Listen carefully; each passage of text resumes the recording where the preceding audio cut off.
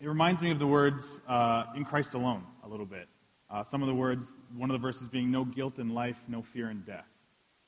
This is another privilege that we gain thanks to justification from our Father. Romans 8, a couple of chapters later, says, therefore, there is now no condemnation for those who are in Christ Jesus, because through Christ Jesus, the law of the Spirit who gives life has set you free from the law of sin and death. So because of our past, because of this forgiveness that happened in the past, we now presently get to experience grace. And in Psalm 103, it says that God separated us from our sin as far as the east is from the west. That is our present privilege and grace that we get to stand in because we have done nothing. We have done nothing to gain this. And the future part is maybe a little bit harder to describe and to make sense of, because this passage tells us that we are able to look forward to the future because we are able to rejoice in our suffering. And that's hard to do. It's really difficult in the moment of our suffering, whether we're suffering on behalf of Jesus or we're suffering because of sin that has entered our world, that has broken us. It's really hard to see in the time how to rejoice in that. Often, afterwards, we can look back and say, man, so great, God is at work. Great, awesome, hallelujah. But that doesn't really help you in the moment when all you feel is sorrow and pain. So I'm not sure how to tell you how to rejoice in suffering because I'm not sure I know how to get there myself. But what I do know is that we do have hope.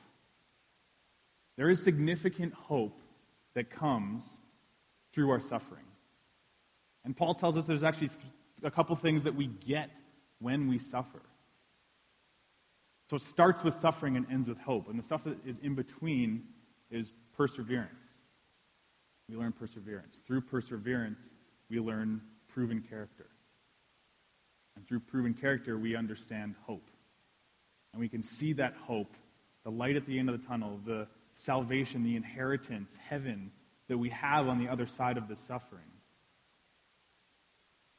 So as abstract as that is what our hope is. That's what we have on the other side of suffering. And for many of us, when we're in the midst of suffering, we see that. We see the hope and we get to embrace it.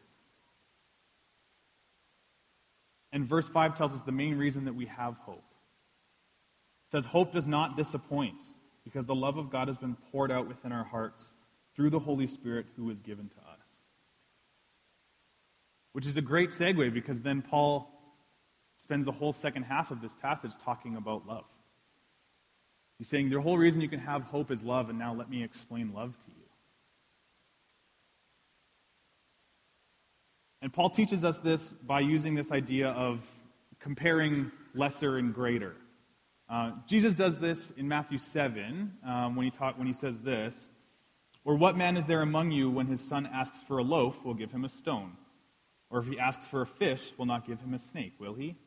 If you then, being evil, know how to give good gifts to your children, how much more will your Father who is in heaven give what is good to those who ask him? So there's often this comparison of, this is good, this is a good thing, but how much more would that happen if blank? But Jesus uses this, Paul uses it in many of his letters, and he uses it here in Romans to kind of explain how God's love is actually greater. And so he says this, if God loved us enough to send his son to die for us while we were his enemies, how much more would his love abound when we are his children? That's part of our hope that we look forward to. That we are his children, and we get to see his love abound so much more. And so it's a little bit hard to grasp and hard to quantify, in my head at least.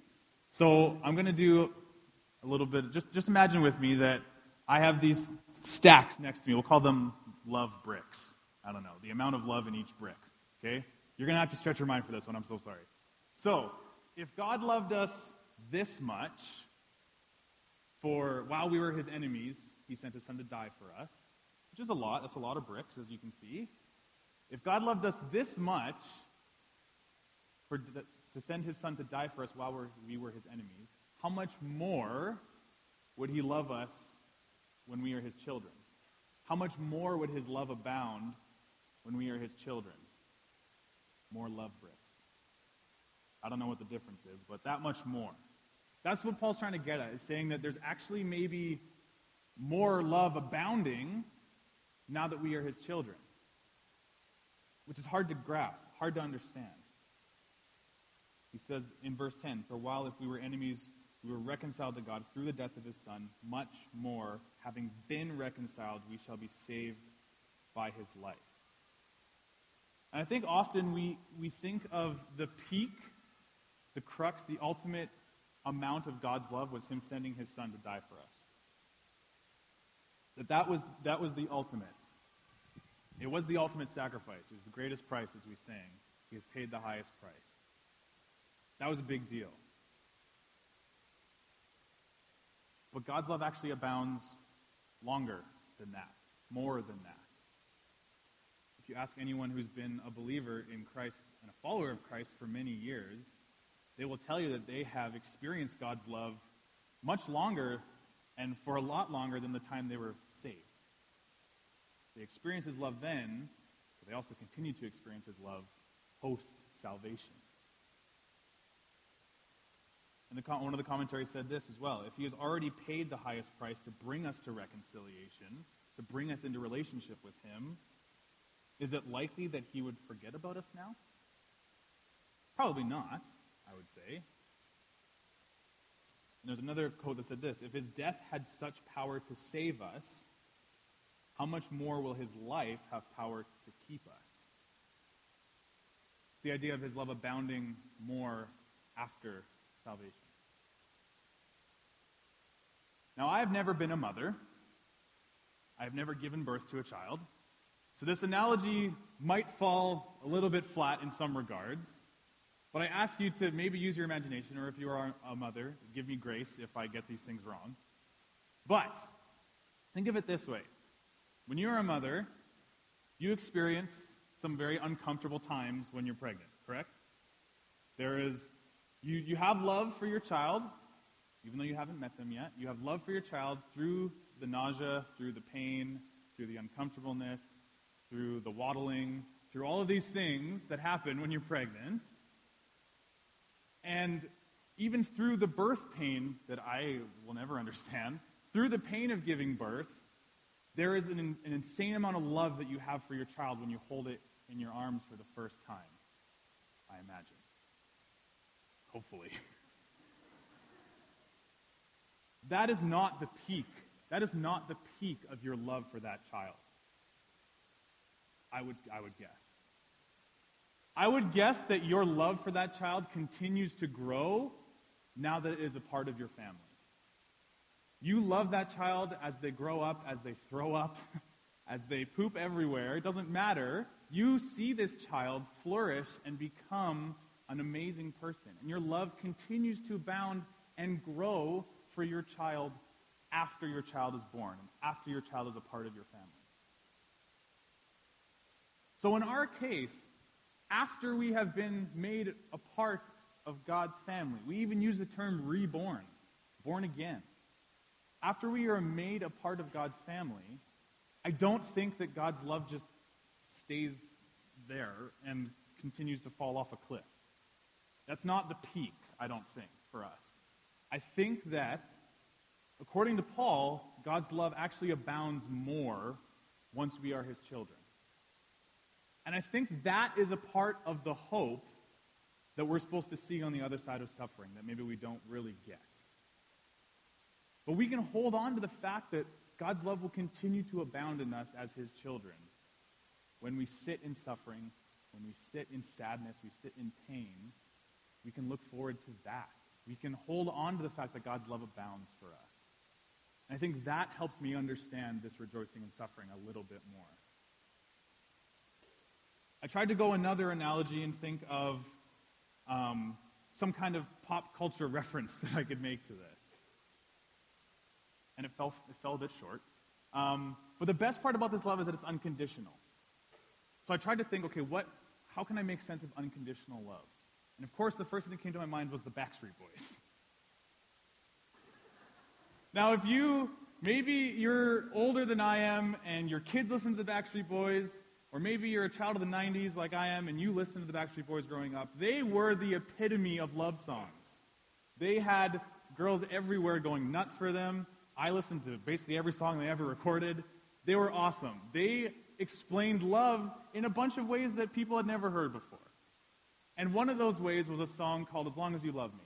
And the chorus went, I don't care who you are, where you're from, what you did, as long as you love me.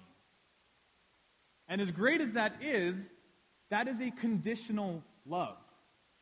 Right? The last line is, as long as you love me. As long as you love me, I won't care who you are, where you're from, or what you did, as long as you love me. So there is actually a condition there. Whereas if God was to say this, he would say, I don't care who you are, where you're from, what you did, I already love you.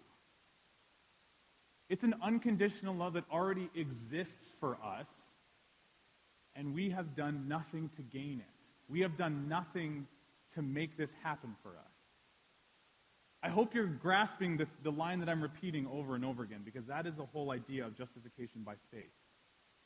That as good as we are, and good deeds are a good thing, if you read anywhere else in Scripture, it tells us that good deeds are good, that we should continue to do them, but they don't gain us salvation. They don't gain us forgiveness or love from God.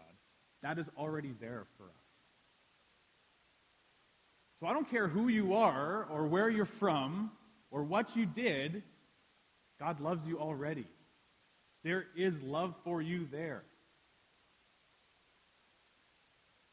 Verse 8 tells us of this unconditional love when it says that God demonstrates his own love towards us, and that while we were yet sinners, Christ died for us. We were enemies of God. We were if it was possible to be in his bad books, we were in his bad books. We were so far from being holy people. And we all still fall. We all still make huge mistakes, and we fall short of God's glory, as we read in Romans elsewhere. But God's love is still there for us, that while we were still sinners, Christ died for us. And that is an abundance of God's love for us. And that explains our past forgiveness, our present grace, and our future hope that we have. Another commentary called this love supernatural and otherworldly, which is actually probably as close as you can get to describing an indescribable love, realistically. Because if it's supernatural, it means it exists outside of natural belief and natural understanding, an unconditional love. If it's otherworldly, it's not of this world. We would say both of those things about God's love. It exists outside of nature, and it exists outside of this world. Those are words to describe this love for us, that we sit in now because of the forgiveness we have been given. And once again, we have done nothing to gain that. One of the commentaries that I was reading as well talks about how this whole passage kind of gives us 6 benefits of justification. And I've discussed a lot of them already. But if you're a list person, this is for you. 1 through 6 benefits of justification. We have peace with our Creator, where there wasn't peace before. We have a position of favor with God that wasn't there before, that we don't deserve. We get to rejoice in the hope of glory of God because of the abundant love that exists for us that we have done nothing to earn. We have glory in our tribulations, that we gain perseverance and proven character and hope through. We are eternally secure in Christ. And we rejoice in God through Jesus. Those are 6 practical benefits of justification. Some would say of the gospel that we have in front of us. So my question now is what's next? Say that we grasp this. Say that we understand. Say that we get where we stand in this now. Say that we understand the whole thing. What does that mean for us? I had a professor in college who, whenever a student would tell him something great about what they learned about God or whatever, he would just say, "So what?" And it wasn't an angry thing. It wasn't an aggressive or like standoffish thing. He was saying, "So what? What are you going to do about it?" If a student learned of the great abundance of God's love for them, he would say, "Awesome, I'm pumped for you. What are you going to do now? How does this change you? How does this transform you?" And so for us, I have to ask this too. What's next for us? So what? So what we've been given unconditional love? So what we've been given peace with our Creator? I think this means a couple things for us. I think the first one is that we need to be a lot better at rejoicing in Jesus. We need to celebrate this like it's new for us. David prayed that God would restore to him the joy of his salvation. I need that. I need to be reminded of the joy and the insanity of God's love for me and the fact that he died for me when I wanted nothing to do with him. Before I knew who Jesus was, I couldn't care less. There were times where I knew who Jesus was and I couldn't care less. And God still died for me to forgive me of that. I think, number one, we need to rejoice in Jesus. I think we need to celebrate the fact that we have been forgiven a lot more. I think that starts to change our hearts and our attitudes a lot more. And I think that for some of us, we might understand this better. Before we were saved, so if you became a believer later in life, your teenage years or afterwards, you would probably agree that you at one time found joy in things that were not of God. That I don't know what it was. I'm not even going to suggest things that it might have been. But you found joy and you found completion and you found satisfaction and wholeness in things that were not of God, things that were not Jesus Christ. But I think another practical thing we need to do in understanding this is putting our satisfaction, our hope, our wholeness, our completeness in Jesus. Finding our identity in him, not in other things that we may do. I think that's a big deal when we start to see the breadth of his love and his forgiveness for us. Because if we're supposed to rejoice in our tribulations and we're supposed to rejoice in suffering, I think the only way we can do that is if we really focus on the center of that box that Dale was talking about. We focus on the center, which is Jesus. That's when we can start to rejoice in our suffering. And I'm not trying to paint a pretty picture and tell you that you can just be happy when you suffer at all times, because we all know that's not necessarily true. We've all gone through things where we fully admit it's the worst parts of our life. And it's not easy to see the roses on the other side of that. But all I'll say is if you start clinging to Jesus, that might change for you. I don't know what that looks like for you. This is very postmodern of me, but my suffering is not your suffering. What's suffering for me might not be suffering for you. But if we cling to Jesus and we look to him in the midst of our suffering and say, okay, Jesus, what goodness can I take out of this? How can you help me to look for hope? I believe that will come for you. And I think the third big thing for us is that we need to share that love. I think we need to share that. Even if we have the slightest understanding of what this love might mean for us, I think we share that. I think, number one, we share that with people who don't know. I think we share that with people who don't know the love of Christ. Because if that has so fundamentally changed us that we've completely altered our lives to follow it, it must mean something to us. And I think we share that. I think we share that with our coworkers. I think we share that with our neighbors. I think we share that with the downtown core of Saskatoon. I think we share that with the suburbs. I think no matter where we are, we need to be shining through so much that Jesus is seen in the way that we act. And again, I don't know what evangelism or sharing this looks like for you, but you do.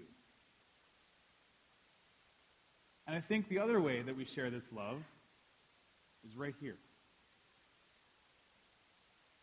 Take a look at your row. Look at your row. Look at the people in your row right now. Look at the people behind you. Everyone that you lock eyes with just now has a different experience of God than you do. They understand God's love a little bit differently than you do. And I think that as a church body, I think what we need to do is we actually need to share our experience of God's love with the people around us. And I think that as an intergenerational church, where we have so much wisdom and so much knowledge and so much joy and excitement for what God has done for us, I think we share that with the younger generations. We see that in so many different ministries in our church. We do. But I think this also happens outside of program. I think this happens where if you are 80 years old and you're friends with a 60-year-old, I think you share wisdom and God's love with that 60-year-old. And I don't think there needs to be judgment there of saying, hey, look, I'm older than you. You might not know God as well as I do, so I'm going to share it with you. I think what happens is you just say, hey, look, we've experienced God in different ways. Let's share that with each other. I think if you're 80 and you're sharing that with a 60-year-old, or whether you're 80 and you're sharing that with a 12-year-old, I don't think that changes. I think we need to share God's love with other believers to build up the church body as well.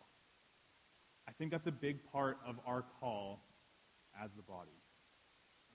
I want to pray for us, because there's a lot of things that we have covered today, and a lot of actions maybe that might not make sense to us, that we might not know how to take next steps for. And so I want to pray that the Holy Spirit actually reveals that to us, and that we understand this in a greater way. So pray with me, please. God, thank you for your abundant love. I pray that you would restore unto us the joy of our salvation. I pray that we would understand in greater ways the things you have done for us, and the love that you so freely share with us. And God, I pray that the Holy Spirit shows us where we need to share that love. I pray that we would be your hands and feet, God, that we would be people who would be sharing your love and sharing the idea of your forgiveness with people around us and with the rest of the world. God, we don't know what next steps to take necessarily, so we pray that you would show us and that we would respond well. And the only way we can ask these things is by nothing that we have done. So we ask this in the name of our Savior, Jesus Christ.